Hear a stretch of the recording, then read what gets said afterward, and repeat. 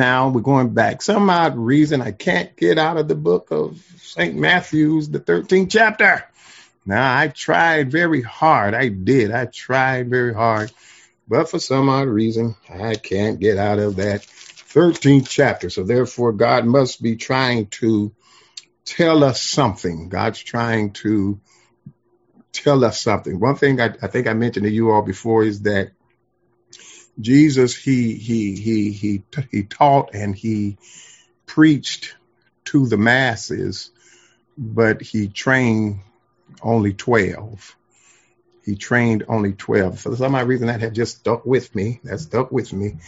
That he spoke to the masses, but he trained only 12. Amen. And if I could just get 12 people that would catch on fire, 12 people, that's all I'm looking for. It's just 12. I'm not trying to be Jesus, but if he did it, I'd follow his pattern. That if we could just get 12 people, I think we could turn this world upside down. And so let's go back. Let's go back now to the 13th chapter of the book of St. Matthew's. And in going back to that 13th chapter of the book of St. Matthew's, I see I'm going to also keep having trouble. I know what my problem is now, Ella Newsom. I know what my problem is with this background. And so we're going to have to rectify. We're going to rectify that. But anyway, St. Matthew, the 13th chapter, verses 31 and 32. Only 2 verses tonight. Some of y'all look like you got happy. Like, we only got 2 verses. Lord have mercy, we're going to be out of Bible study in 10 minutes. Well, that's not the truth. All right, that's not the truth. But look at St. Matthew's. Get your Bibles. Keep your Bibles open because there's something in here that I want you all to see here tonight. All right, I'm going to give you time to get it and get your notepads and your highlighters and let's dig into this tonight. Look what it says. Another parable put he forth unto them, saying, the kingdom of heaven is like to a grain of mustard seed, which a man took and sowed in his field. Verse 32, which indeed is the least of all seeds. But when it is grown, it is the greatest among herbs, and becometh a tree, so that the birds of the air come and lodge in the branches thereof. Those are only 2 verses we're going to start off reading tonight. Now, notice something. We're in the same chapter. This is another parable. This parable is different from the wheat and the tares. And it's amazing that if you notice this 13th chapter, it's amazing that while he was talking about the wheat and the tares, all right, he right in the middle of that, he put this in here. All right. And so y'all look at my green screen tonight, whatever it do, it's just going to do. Right in the middle of the wheat and the tare parable, he starts another parable. Then if you glance down, you will notice right after that in the 33rd verse, he starts another parable. All right. Then go down to the 37th verse. He then gives the explanation of the parable of the wheat and the tare. All right. So that's kind of like, y'all can't laugh at me if I start one thing and talk about something else and then go back, because Jesus did it. All right. So Jesus did it. And so I wanted you all to see this. Okay. And so this parable, I want you to write down there that this parable really speaks of Christianity. It speaks of Christianity. Okay. Now, the previous 2 parables, they were story parables. parables.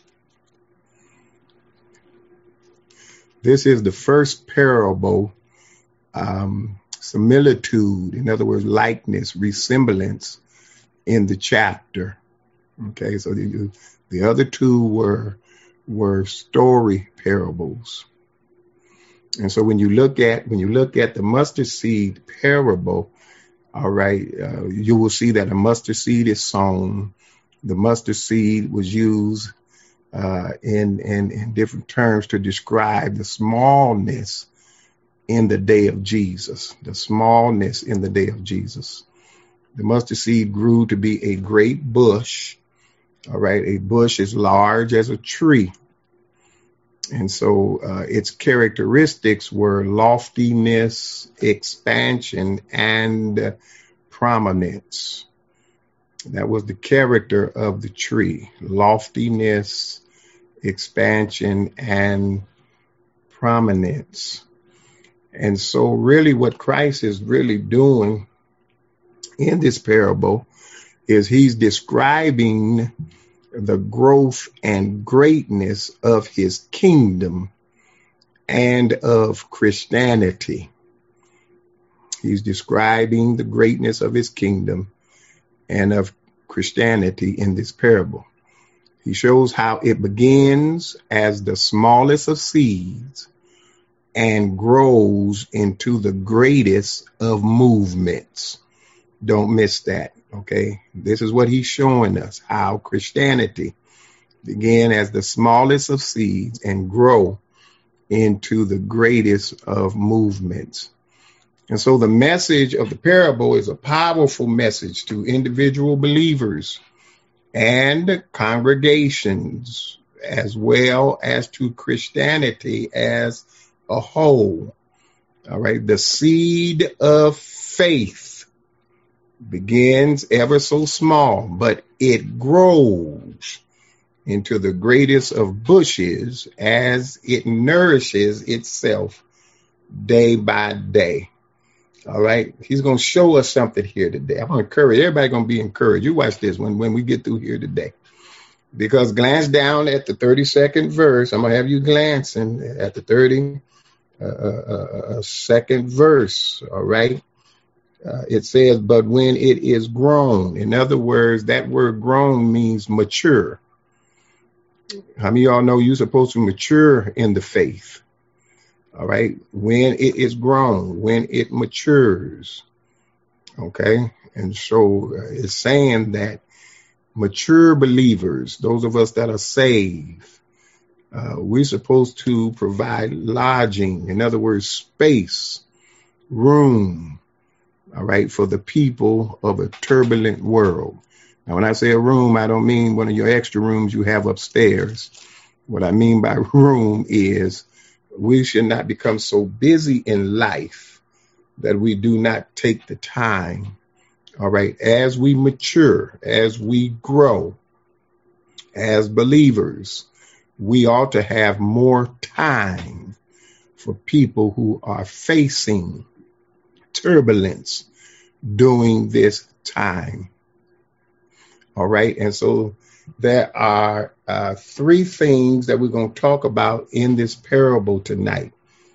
Three things we're going to talk about in this parable tonight. Number one, we're going to talk about the similitude, the sowing, and the success. The similitude in the seed, the sowing of the seed, and the success of the seed. All right. Now we already know that a parable is a comparison to illustrate a truth. And so the comparison in this parable is the mustard seed. All right. The mustard seed is also used elsewhere. All right. As a parable, similitude of faith. In other words, likeness, resemblance of faith. All right. A scripture comes to my mind. Scripture that if we have faith of a grain of a mustard seed, we can then say to the mountain. All right. You all know the rest of that, I hope. All right. So it's the likeness. It's the resemblance of, all right, faith as well. So we're going to talk about those three things here tonight. Now, when we look at the similitude of that's in the seed, it's very important that we do a comparison. We're going to have to do a comparison, all right, in the similitude, and then we're going to also do the count. All this is right here in our text, okay? We're going to also do the count. Look at verse 31. Let's deal with the comparison, all right? The likeness of. It says the kingdom of heaven is like to a grain of mustard seed. All right. And so the first thing that we get out of that is that the mustard seed is compared to the kingdom of heaven. All right. Just like it can be your faith, is also compared to the kingdom of heaven. Now, watch this. The kingdom of heaven, as it is used in Matthew, Mark, Luke, and John, covers a wide range of meaning. Okay, it don't just have one meaning. Fact of the matter is, it's sometimes used interchangeably with kingdom of God. So anytime you're reading in the Bible and you see the kingdom of God, okay, it's the same. That's the same. The kingdom of heaven. They're both the same. Okay, and without going through a lot of explanation, in brief, it speaks of the dominion of God or of Jesus Christ. So anytime you speak of the kingdom of God or the kingdom of heaven, it speaks of the dominion of God. Okay, and so it is used sometimes in a limited sense, such as in John, ye must be born again to enter the kingdom of God. Okay. And sometimes the phrase is used in a more general sense to speak of any rule of God. So understand, when you see the kingdom of God and when you see the kingdom of heaven, it speaks of the dominion of God or of Christ. Everybody clear on that? Nod your head if you're clear on that. All right. Because I know we read it, but we need to really understand when we see the kingdom of God. So every time now you read the Bible and you see, and the kingdom of God or the kingdom of heaven, automatically let it go to your mind that text is speaking of the dominion of God. Okay. And so the second thing was, that's the comparison. Now, the second thing is the count. Okay. The second thing is the count in the similitude. Now, watch this, the kingdom of heaven. Now, when you look at Matthew 13, all eight of the parables, all right, in Matthew 13 are compared to the kingdom of heaven one way or another. All eight. Okay. It is the dominant theme in the 13th chapter of the book of St. Matthew's. Now, to the Israelites looking for the Messiah to establish Israel's kingdom, these parables presented something far different than what they were wanting and anticipating. That's the reason why, remember, for the last 2 weeks, he spoke the story to the masses, but then he took his disciples aside to give them the interpretation. That's the reason why, because to Israel, they were looking for the Messiah to establish Israel's kingdom. All right. They weren't worried about God's kingdom. They were only worrying about their own kingdom. Okay. And so really, when you look at all of these parables in the 13th chapter, these parables look on the character side of things. They look on the character side. So that brings up this point that the Israelites were more concerned about conquering physical enemies than spiritual enemies. And if we're not careful, we're going to find ourselves in the same predicament. Once again, what did I say? The kingdom of God, the kingdom of heaven is the dominion of God. So anytime you speak of the kingdom of God and kingdom principles, that means they have to be spiritual. All right, I don't want to take y'all too fast here tonight, but it has to be spiritual. That which is flesh is flesh. That which is spirit. Our flesh cannot comprehend the things of the spirit. All right. Now later on, we're gonna see something here. We're gonna see why then we could do a lot of sowing, but then don't have no results. Some folks say, I've been sowing for Jesus. In other words, you ain't been making them no clothes. You know what I mean? You've been sowing. I've been sowing for Jesus. I just been sowing seed all over the place. Everywhere I go, I sow a seed. Well, now, if we're sowing so much seed, then it look like there ought to be some growth. Y'all ain't gonna like me tonight, but I got to tell the truth. Okay? There should be some growth. And so this thing that I'm speaking of is not physical. It's not natural. I don't have a natural story to tell you. You see what I'm saying? That's going to be able to help you. Now, maybe it may help you understand it a little bit better. All right. But God, help us. This is my prayer. Help us get to the point to where people don't mix carnality with that which is spiritual. I shouldn't have to tell you how to cook a pie in order to tell you that Jesus died on the cross. See, you only have to tell people that in order, because, you have to get the natural. And this was what the problem was with Israel. Okay. And so he was letting them know in the parable, showing the dominion of God and what Jesus really came to do. You're going to see it right here in this parable. All right, so let's deal with the second thing. The second thing is the sowing of seed.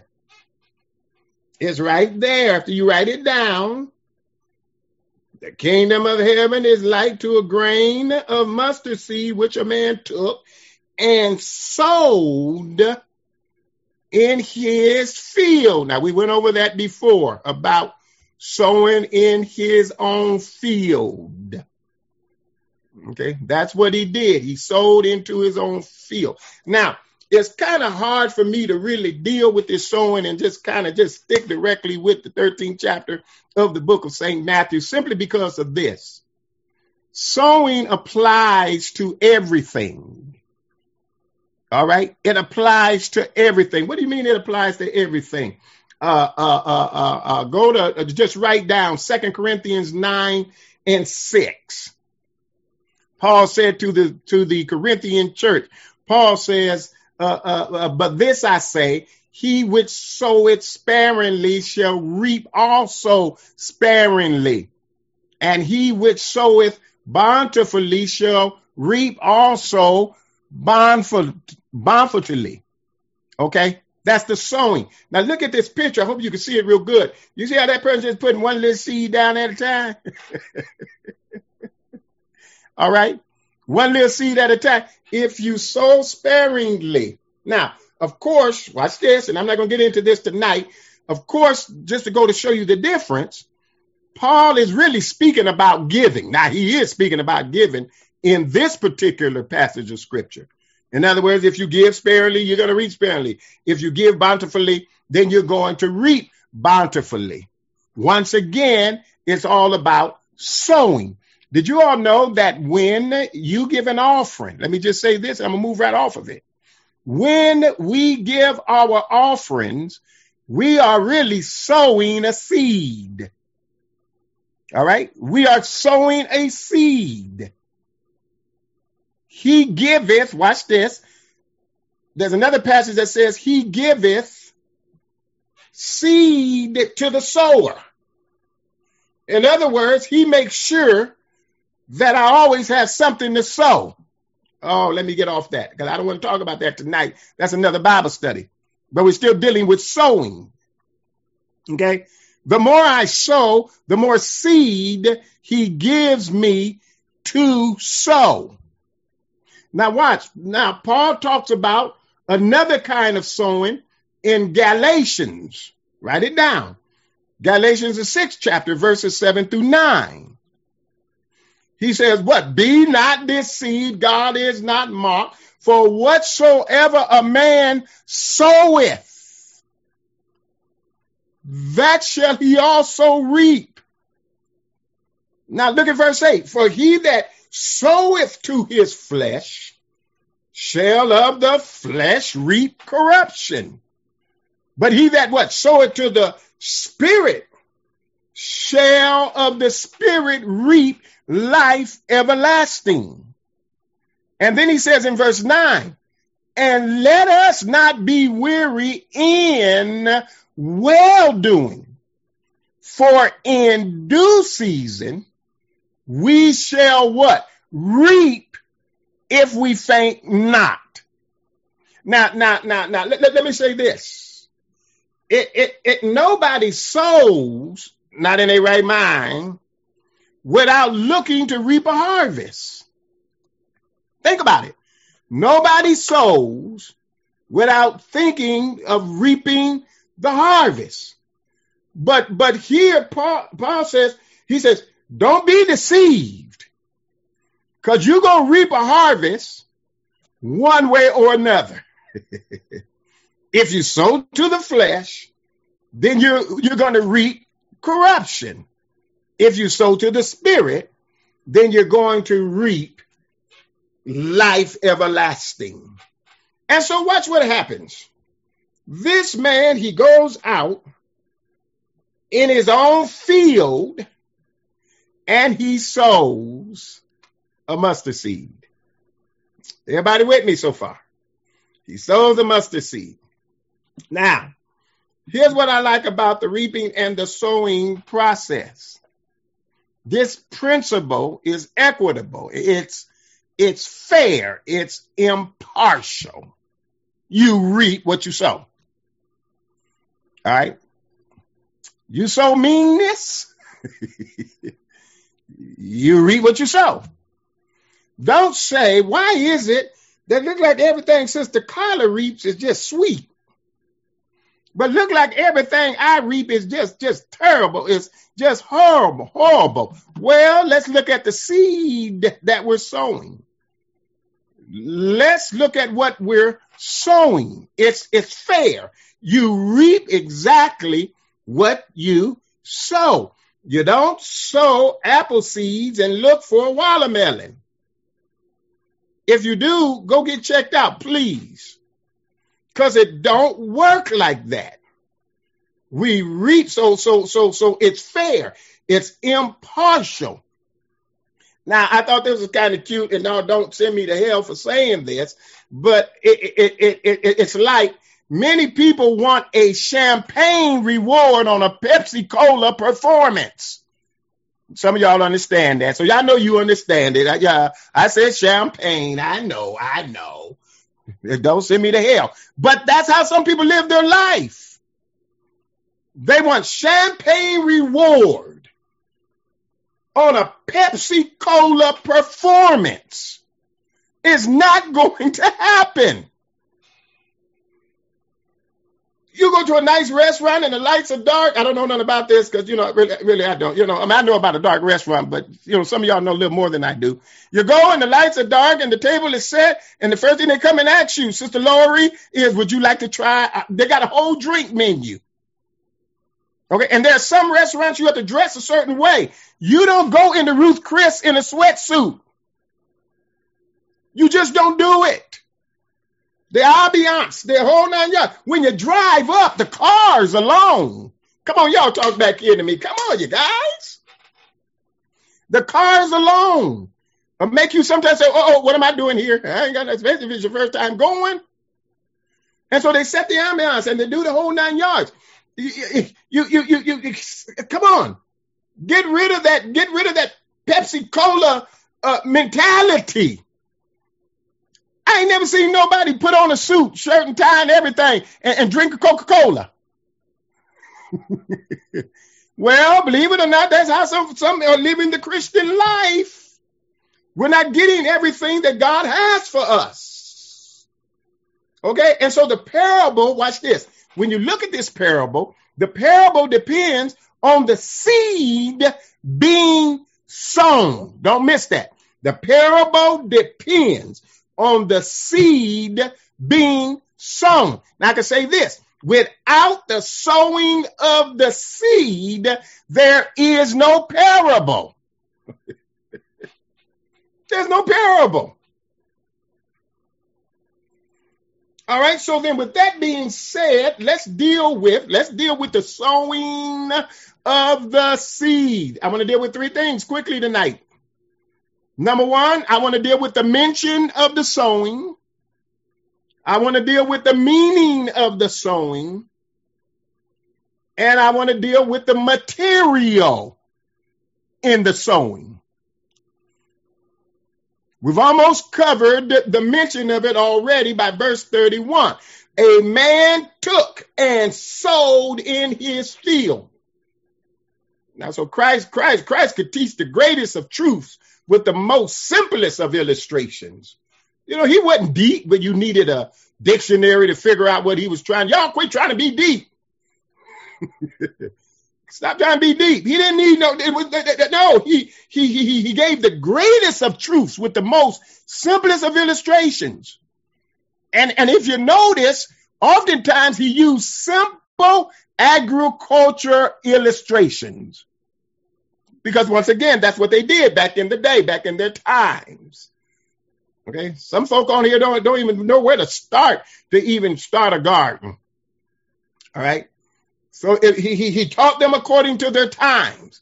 So this is the 3rd parable in this chapter of Matthew, and it is the 3rd consecutive parable that involves sowing of seed. So obviously, Jesus wanted them and he wanted us to get the importance of sowing seed. All right. Now, look at the meaning of the sowing. A man took and sowed in his field. Now, I thought this was quite interesting and I wanted to share it with you. Because the first parable of this chapter, the sowing illustrated the proclaiming of the word of God. For the seed represented the word. All right, you all remember that. I taught on that. It represented the word. Okay? In the second parable, the sowing illustrated the sowing of people. Think about it. For in the parable, the seed represented people. Remember, a man goes in his own field and he sowed seed, and then somebody else come along while he slept and sowed some other kind of seed, and they both grew together. And then he said, let the wheat and the tare grow together, and when I come, I'll do the separating. It's talking about people. You're going to have good people and you're going to have bad people. Come on, somebody. But then again, you remember I told you that didn't have nothing to do with church discipline. I don't want you guys to forget that.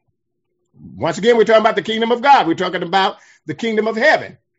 But now here in this third parable, the sowing can represent either proclaiming the word or the sowing of God's people throughout the world.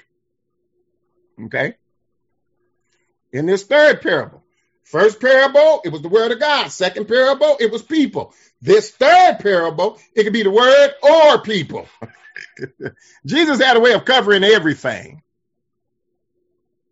Now, when you look at the seed, when you look at the sowing, regardless of whether or not it was the word, regardless of whether it was people, the purpose of sowing is for reproduction.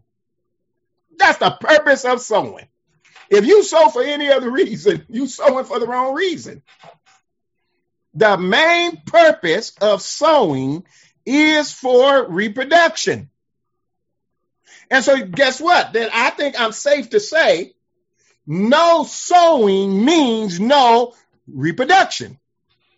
You cannot go out and look for a harvest if you have not sown any seed. I'm just waiting on my miracle. Lord have mercy, Jesus. Let me go check the mailbox. Let me go check it. No, you might as well just watch your TV show. Come on. If you have not sown no seed, and I ain't just talking about financial, I'm talking about any kind of seed. If you have not sown no seed, don't look for a harvest. Hallelujah. Thank you, Jesus. The man sowed seed in his own field. Don't come over in my field. Come on here. This righteous indignation now. Don't come in my field trying to get any of my harvest. I'm going to let that sink in. A lot of times we want folk to sow the seed and then we captivate on their harvest. I'm trying to help us here tonight. Just like they have a harvest, you can have a harvest. Just learn how to sow the seed. All right. Let me move on. Ooh, thank you, Jesus. So I can finish. Now, of course, look at the text. Another parable he put forth saying, the kingdom of heaven is like a grain of mustard seed. Watch this. Which a man took. Let's start right there. Which a man. Now, in this parable, we know the man is Jesus Christ. The man is Jesus Christ in the parable. The field is the world. All right. The field is the world.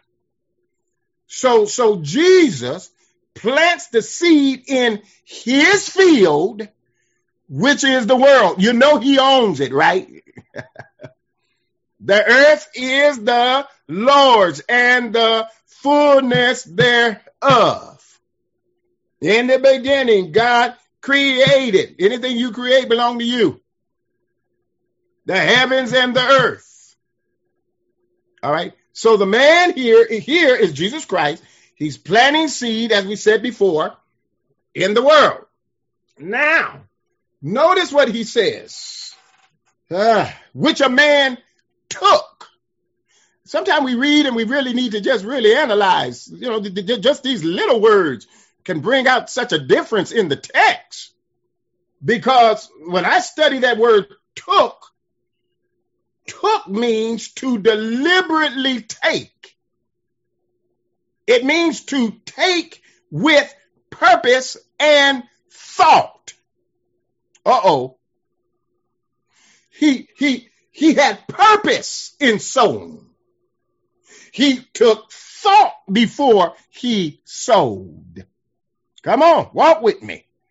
He didn't just walk down the street and just throw his seed in any old field.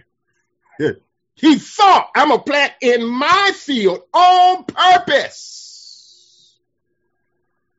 All right. And so the planting of the seed was not by chance.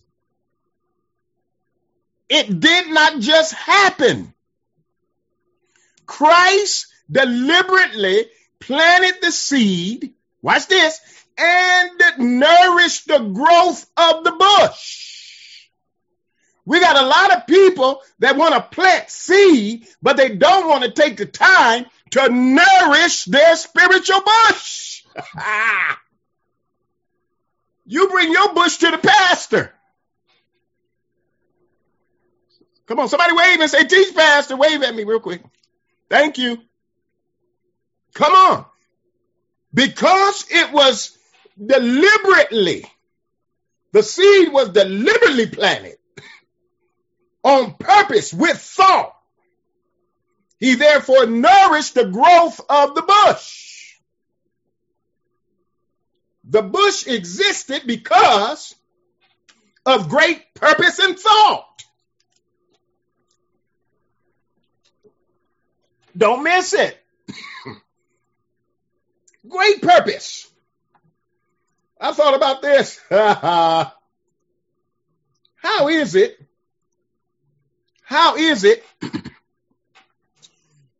Those of us that got a front yard, how is it that our grass is dead and we have a sprinkler system? I thought about that. Don't have to put no work, no energy. Just set the timer. It'll come on automatically.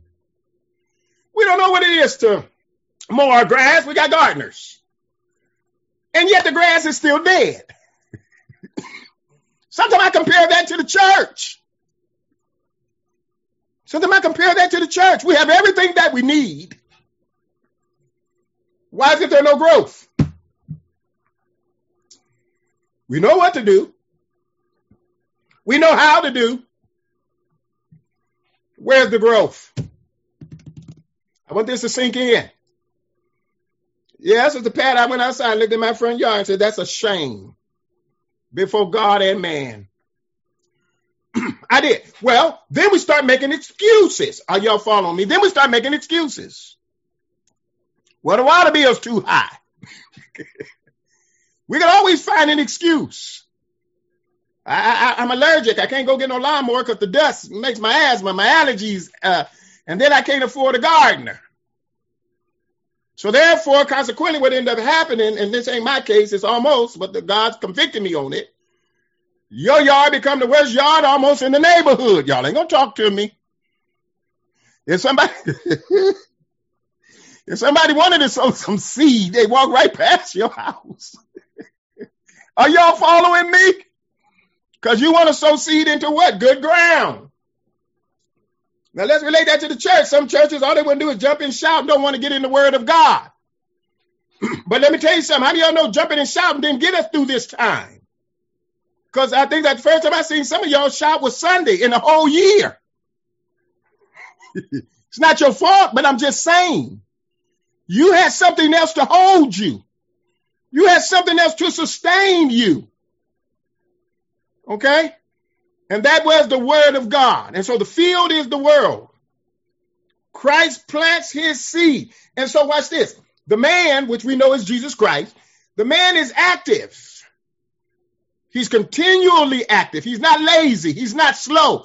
Come on, you can't be a part of the kingdom of God, and I'm going to say it, and be slow, sluggish, lazy, and dull. God's calling us out of that. You just hitting and missing. The man was active. He did what he did on purpose. And he took thought before he did it. Come on, somebody shout hallelujah. There's nothing dead. There's nothing lazy. There's nothing dull in the kingdom of heaven, in the kingdom of God. Not what God has control over. Come on. Hallelujah. I wish somebody would catch on fire and burn with the Holy Ghost. Y'all don't know that song. Come on. He plans. He sows. This is the great lesson as we plant the mustard seeds of our lives. What an enormous difference there would be in the world if we would plant our lives where many could come and find the care they so desperately need. All right, let's move on. Let's deal with the material in the sowing. The material is the seed. Now, look at this picture up top. There is a mustard seed salad. I want y'all to order one day, a mustard seed salad. Now, look at the picture on the bottom to the right. That's mustard seed. And then the one on the left is called black mustard seed. Give you a little lesson on mustard seed. That's black mustard seed, and then the other one, the yellow one, look like corn, kind of like corn. That's the regular mustard seed, okay? And so notice verse 31. It is like to a grain, 1 grain of mustard seed.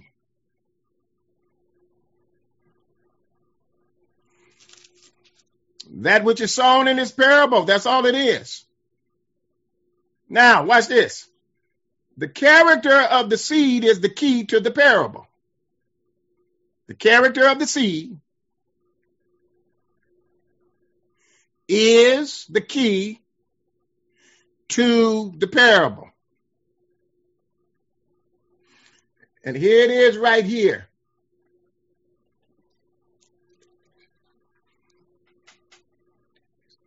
The diminutiveness. I went on Google to pronounce that. Sometimes that's what you have to do. Say amen, somebody. Don't say I can't pronounce the word. Go to Google. You search Google for everything else. Go to Google. Learn how to pronounce these words. Diminutiveness of the seed. All right, let's look at the diminutiveness of the seed in verse 32. It says, which indeed is the least of all seeds. The striking feature of the mustard seed, which plays an important part in the parable, is its diminutive size. It's the size, pico, small. It's not big, it's not grande. It's small. And the text says it is the least of all seeds. So that makes the growth which comes from it the great illustration of the parable. Think about it. Y'all follow me, because that's what makes the parable so great, because the size of the seed. Now, I want to say this for those of you that, because some of y'all like to, after classes, overdo some more research and all that stuff like that. I love it. I like it. Now, please understand this and hear me closely. The mustard seed really is not the smallest seed around. There's a seed called a poppy seed. It's smaller than the mustard seed. There's a seed called the root seed, smaller than the mustard seed. But here Jesus says, now, and I'm not contradicting what Jesus said. I'm going to explain it to you, because there's no contradiction in the word of God. He says that it is the least of all seeds. Why would he say that? Well, he said that because, watch this. The mustard seed is the kingdom seed. Oh my God. Y'all do research on that. I don't have time to go through it tonight. The mustard seed is the kingdom seed. Name any other seed that the Lord talked about. In relation, people say you have faith of a grain of a mustard seed. All the illustrations, he talks about the mustard seed. So the mustard seed is the kingdom seed.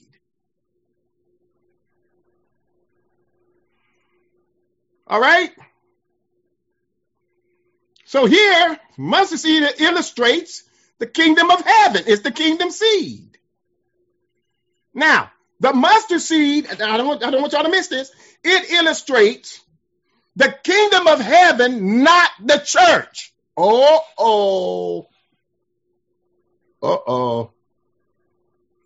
Let me say it again. It represents or illustrates the kingdom of heaven, not the church. Now, even though we're supposed to, well, watch this. Even though we sow seed, the church benefits. But in this illustration, it's talking about the kingdom of heaven. Another thing that it illustrates is abnormal growth. From a small beginning to a tree. That's abnormal growth. And then watch this. Don't miss this. It becomes a refuge, a home, and a sphere of operation for demon powers. I just threw somebody off. It becomes a refuge, a home, and a sphere of operation for demon powers. Instead of the kingdom of heaven growing normally and with only wheat in it, we just talked about this, tares and demon powers seizes upon it, try to dominate it. Come on. What do you think the devil's trying to even do to the church? We're taking the back seat while the devil just take over. And we just sit back talking about the gates of hell shall not, Jesus said, the gates of hell shall not prevail against the church. We could quote a bunch of scriptures. But these demon powers, we wrestle not against flesh and blood. We're so busy even within the church fighting people we could see. Come on here, somebody. And he said, that's not even the fight. We wrestle not against flesh and blood. And so instead of the kingdom of heaven growing normally, we got all kind of folk talking about they're part of the kingdom of heaven. I'm a part of this kingdom just like you're a part of this kingdom. We got some folk with God has already turned them over to a reprobate mind, and they still talking about they a part of the kingdom. I hope I'm not too hard tonight. But that's a part of the wheat and the tare growing together. And in the end, he's going to do the separating. All right. But notice something. Now, remember, I told you at the beginning that the seed, well, this was an illustration as well for Christianity. It all started with Jesus. All right, come on. Let me go there with you for a minute. It all started with Jesus. All right. That's where it all started. One man. That takes me back to Bible discovery. That takes me back. You see how God wraps all these lessons kind of together? One man, Nehemiah. All it took was one man to have purpose. Oh, y'all ain't going to help me. All it took was one man to want to move in the things of God. Just one man. Okay? Well, so it is. So it is. Jesus Christ was one man. He's the one that started this whole thing. He started it all by himself. Come on here, somebody. I said, Jesus started this all by himself. Watch what happens here. He's born in a manger, wrapped in swaddling clothes. Come on. He didn't live in no big mansion and drive no limousine. Started with one man. Well, then what Pastor, what are you trying to say? Christianity was carried forth by men without position and without prestige. They were not mighty nor noble. They wasn't famous. They were only common people.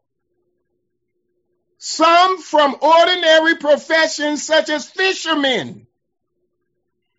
And some were despised professionals, such as tax collectors.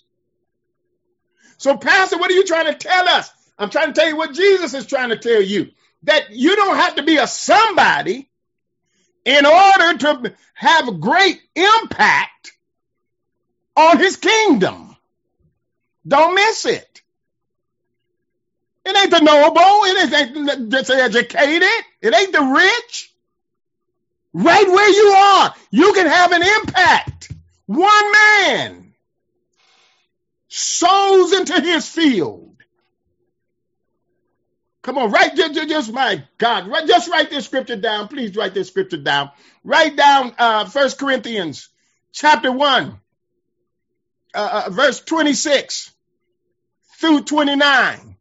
Paul says, "For ye see your calling, brethren, how that not many wise men after the flesh, not many mighty, not many noble are called, but God hath chosen the foolish things of this world. God has chosen the weak things of the world. He's chosen the base things of this world." And he said, the reason I do it is no flesh shall glory in my sight. In other words, God want to use you. Hello. Somebody say, God want to use me. God want to use me. You may not be the greatest talker. You may not, but Moses wasn't either. Moses, when God told him to go and tell Pharaoh, let my people go, he made excuses like a lot of you guys keep making excuses. He even said, well, why don't you send Aaron? Aaron, my brother, he can talk better than me. God said, no, the call ain't on Aaron for this particular thing. I have a purpose for you. I got something that I need you to do. I don't know who God is talking to tonight, but you need to stop it. Slap your hand and say, stop it. Come on. Stop making excuses. God gave you a seed. All it takes is one person. Come on. Let me finish this thing up. Unless I hold y'all too long. Let's deal with the success of the seed. Anytime God is in something, you ain't got to worry about it. You don't have to make it happen. Look at the success of the seed. Now we got a little mustard seed that's just put into the ground. That's God's agriculture miracle. That man didn't go in the ground with the seed. He put the seed down in the ground by itself. Once it gets in the ground, now it's up to God to do what he knows to do with the seed. Oh, y'all don't. I don't know if y'all ready here tonight. The seed was phenomenally successful in its growth. And watch this. This success is interpreted in two different ways. Two different ways. Write this down. I got to move on here. Write this down. The virtue in the seed, in the growth, and the vice in the growth. The virtue and the vice. Look at the virtue in the growth. Verse 32. When it is grown, when it is mature, it is the greatest among the herbs and becometh a tree. Notice, it started out as nothing, but then it becomes the greatest. Y'all, who's the greatest in the kingdom of God? It ain't the one. Watch this. Then it says the birds of the air, they come and lodge in the branches thereof. Ain't that amazing? Ain't that amazing? Thank you, Holy Ghost. The same bird that would eat the seed if it could. That's why you got to bury it. That's why you got to let it grow. That bird would eat that seed and didn't know that one day he was going to need that seed, because that seed was going to grow into a tree, and that bird would be able to go lodge there in the tree from the heat. Lord, I feel like jumping over my desk. God takes small things and he makes something great out of it. Come on, write this down. The tree's phenomenal growth is spoken in three ways. The text said it was the biggest, big. It was the biggest of all trees, just from one little seed. When it is grown, when it is matured, it is the greatest among the herbs. Let God make you great. We're trying to be great in the eyesight of man. Being great in the eyesight of man don't mean nothing. Let God make you great. And then look at the next thing, the branches. It becometh a tree with branches. In other words, the seed developed so well that it became a tree with branches. How many branches do you have?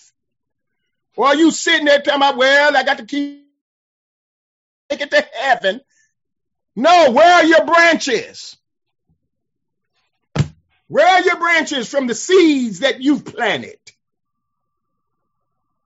I ain't talking about your house and your car. That's carnal. I'm talking about spiritual. Where are the souls that you brought into the kingdom of God? The branches. It developed so well that it became a tree with branches. And then thirdly, it talks about the birds. The text says, so that the birds of the air come and lodge in the branches thereof. The large size of the tree is emphasized by the fact that birds can come and sit on its branches and chill for as long as they want to chill. Y'all ain't talking back here to me. Well, let's look. The encouraging lesson here is that the phenomenal growth is that though it had small beginnings, it still grew into a large tree. Sometimes the Lord's work looks so small and not able to amount to much, but we got to keep being faithful. We got to keep being faithful.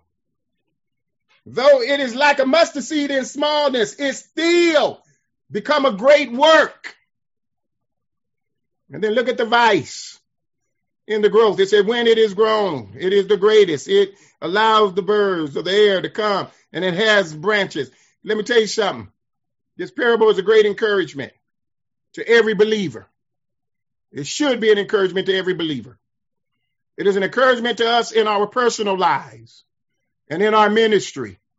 No matter how small we may begin, we must continue. Because if we continue, our lives and efforts will grow. But you can't stop. We may be like Christ and see little growth in numbers while we're here on earth, but the growth will take place. You plant that seed. A lot of people have planted seed and they're gone now. Come on, somebody. My father planted a seed in us. He's gone now. I don't know what size tree I am, but come on. But he planted the seed. Are y'all following me? You don't know what's going to happen when you leave here. And then it is an encouragement to our hope in eternity, because the kingdom will finally come someday, and we will be rewarded for our faithful labor. Don't give up. Don't stop. Is my labor in vain? Is my preaching in vain? Is my teaching in vain? Is my praying in vain? Sometimes if you look at the results that you're trying to see, you would have to say yes. But no, it's not all in vain. I think it was a Clark sisters, wasn't it? Up the road is eternal gain. Okay? Don't look at everything for down here. You get your reward down here, that's it. Our reward is up in heaven. We got to remain faithful. We got to be about our Father's business. Well, let me close here now. So the result of the bush's presence, the birds come, lodge in its branches. Now, there's two steps that are still essential for us as it was in this text. First, a person must come. Now, the tree was going to be the tree, regardless of whether or not the birds came and lodged there. It was still going to be the tree. But the birds took advantage of the tree being there. The church is going to be the church. Can I tell y'all something? Some of y'all ain't been in the church for 13 months now. Guess what? The church is still there. The church is still there. Okay? And so first, the person have to come.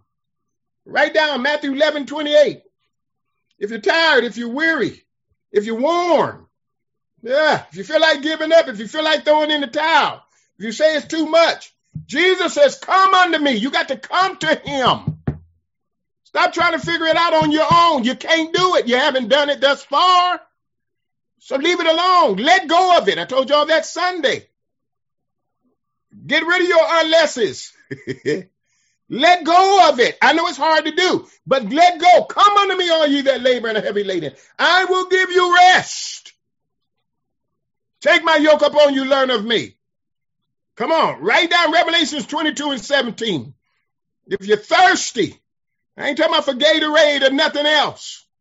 He said, and the Spirit and the bride said, come. Let him that heareth come. Let him that is athirst, let him come. Drink of the water freely. I come to refresh you, but you have to come. Come on, write down Isaiah. I'm rushing now. 1:18.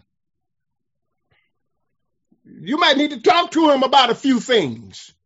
You don't talk to everybody else, talk to him. He says, come now, let us reason together, said the Lord. Though your sins be as scarlet, they shall be white as snow. Though they shall be like crimson, they shall be as wool. He said, come, let's talk about it. Write down Isaiah 55:1. So I said, well, I can't come to him because they're like, oh, the church one is my money. No, we don't want your money. He says, ho, everyone that thirsts, come ye to the waters. And he that hath no money. So he makes it very plain. If you don't have no money, come on. He said, come with no money, buy and eat. How you going to buy something with no money? Only the Lord can let you do that. But he says, come and buy. In other words, you have access just like everybody else have access. That's what he's saying. He said, come get you some wine and some milk without no money. Now, don't y'all go down to the store trying to get none of that tonight. That's going to take the scripture out of context. All right. And so wait, the person has to come. And then last but not least, secondly, a person must lodge, live, and walk in Christ. All right. That's something that we have to do. Write down St. John 15:4-6. Abide in me, and I in you, as the branch cannot bear fruit of itself. You may have some branches, but you can't be out there by yourself. That branch got to abide somewhere. That branch got to get its nourishment from someplace. Nourishment is not in the branch. Nourishment is in the tree. See, that's what's wrong with so many folk. They get one or two branches and they cut themselves from the tree. And then go out on their own. And then they discover they don't amount to too much because the branch got to be connected to a tree. Jesus set it up that way. You can't go out there on your own, just do what you want to do whenever you feel like doing it. You got to be connected to a tree. Oh, thank you, Jesus. Hallelujah, hallelujah, hallelujah. And then watch this. You cannot be produced from one tree, cut yourself off, and then take your branch and try to connect it to another tree. Now that's scripture. Oh, glory. Let me close. Come on here, somebody. If that tree was good enough to help you to grow, that tree ought to be good enough. Come on, let the tree get some of your fruit. Except you abide in the vine. No more ye. Except you abide in me. I am the vine. You are the branches. He that abideth in me, and I in him. Guess what's going to happen? The same is going to bring forth not just fruit. You're going to bring forth much fruit. You're going to bring forth much fruit. So y'all talking about you in Christ. Okay. Come on. I think God's letting us all start all over. I believe he's giving us another chance. God is giving all of us another chance, even the pastor. So don't just think I'm talking at you. I'm talking to you. I'm reasoning with us. I believe God is giving all of us another chance to be productive. Okay? To bring forth much fruit. And then because here's what he says. If a man don't abide in me, I'm going to cast him forth. The branch is going to wither. How many withered branches are out there? And men gather them. Here's what's going to happen. Men going to gather you and throw you in the fire. That's scripture. I don't care how much you speak in tongue. If you ain't bearing fruit, you go online and learn how to speak in tongues. So speaking in tongue ain't it. Some folk can speak in tongue and then cuss you out. Y'all ain't got to talk back into me. So your speaking in tongue don't mean nothing to me. The fact of the matter is, you speaking in tongue, if there's not an interpreter, you done wasted my time. That's scripture. Sometimes tongues is just between you and God. You ought to be, don't wait till you get to church to just get to speaking. Go in your secret closet and talk to him. Because if it ain't no interpretation, we could have sung a song. Y'all don't like this kind of teaching, but it's the truth. I got Bible to back it up. Write down 1 John 1:7. I'm finished. But if we walk in the light, as he's in the light, we have fellowship one with another. How you going to be in the light and don't fellowship with nobody? I'm just going to lock myself up in the house so I can just stay safe and go to heaven. You're going to go straight to hell because the scripture says we have fellowship one with another. The God that I serve don't let me lock myself up all by myself. Come on, I need you. You need me. We all a part of God's family. Ooh, I'm teaching tonight. I don't care what y'all say. Just write down 1 John 2:6. All right, let's get it now. I'm done. Just kind of don't answer these questions, but kind of ponder. Kind of ponder the questions I'm going to ask you real quick. How can you, me, be a positive presence among our non-Christian friends and relatives? Say it again. How can I, make it personal, how can I be a positive presence among my non-Christian friends and relatives? St. Luke Church, I'm not interested in us going around to all these different churches trying to get seed from another church. Are y'all following me? We have enough non-Christian friends and relatives that if we would bring forth some fruit, souls, come on. It ain't about you no more just trying to make it to heaven. If you've been saved for 30 years and you still just trying to make it to heaven, you need to call me. I got something to tell you. All right?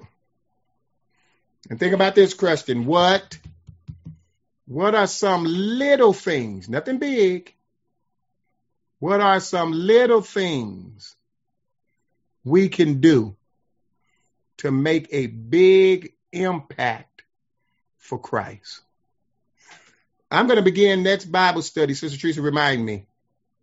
The first 10 minutes of next week's Bible study, I want you all to tell me, what can we do as a church to make a big impact for Christ? I want you all to tell me. You all waiting on me to come up with all the visions and the solutions and then present it to you. What are some little things? Little things. It ain't got to be nothing big. It ain't got to cost $10,000 to do it. What are the little things we can do to make a big impact for Christ as a body of believers, as those who are part of the kingdom of God? I don't want to go back into St. Luke just singing the same songs and dancing around and preaching and going home. I want to know, what are the little things we can do to have a big impact? Okay, for Christ. And then my last question, and I'm finished. What does this passage say to those of you who don't feel talented, gifted, or brilliant? What does it say to you? Don't answer. I just want you to write it down. Write it down. What does this passage say to you that don't feel talented, gifted? Some people are gifted to do what they do. I'm gifted to teach. Everybody's not gifted to teach. Okay. You're gifted in other areas perhaps I'm not gifted in. There are areas, whether y'all believe it or not, there are areas even in my life that I don't feel gifted enough or smart enough or talented enough. You know what I do though, don't you? I find those that know and call them and say, hey, I need you to write me a letter real quick. Here's what I needed to say. Now you fix it. Send it right back to me. Are y'all following me? Okay. So what does it say to you? What does it say to you? Knowing that it starts with something small and what seems to be insignificant. That's what God chooses to use. All right, every eye closed, every head bowed. I'm finished for the night. Now, God, I share with your people what you placed on my heart to share, and you have declared that your word will not go forth void, but that it will accomplish what you set out for it to accomplish. God, help us in our Christian life to grow to the point that we can be a blessing to others. God, I'm not just speaking of a material blessing, but I'm speaking of a spiritual blessing. Like the mustard seed becoming a big tree where the birds could come and lodge there. God, help us to be a reservoir of hope where people can come, and when they talk to us, they're not more depressed when they leave us. But God, they're lifted by your spirit and by your grace. They have a determination to fight on and to run on to see what the end is going to be. Now, God, I thank you and I praise you. In Jesus' name we pray. Amen and amen.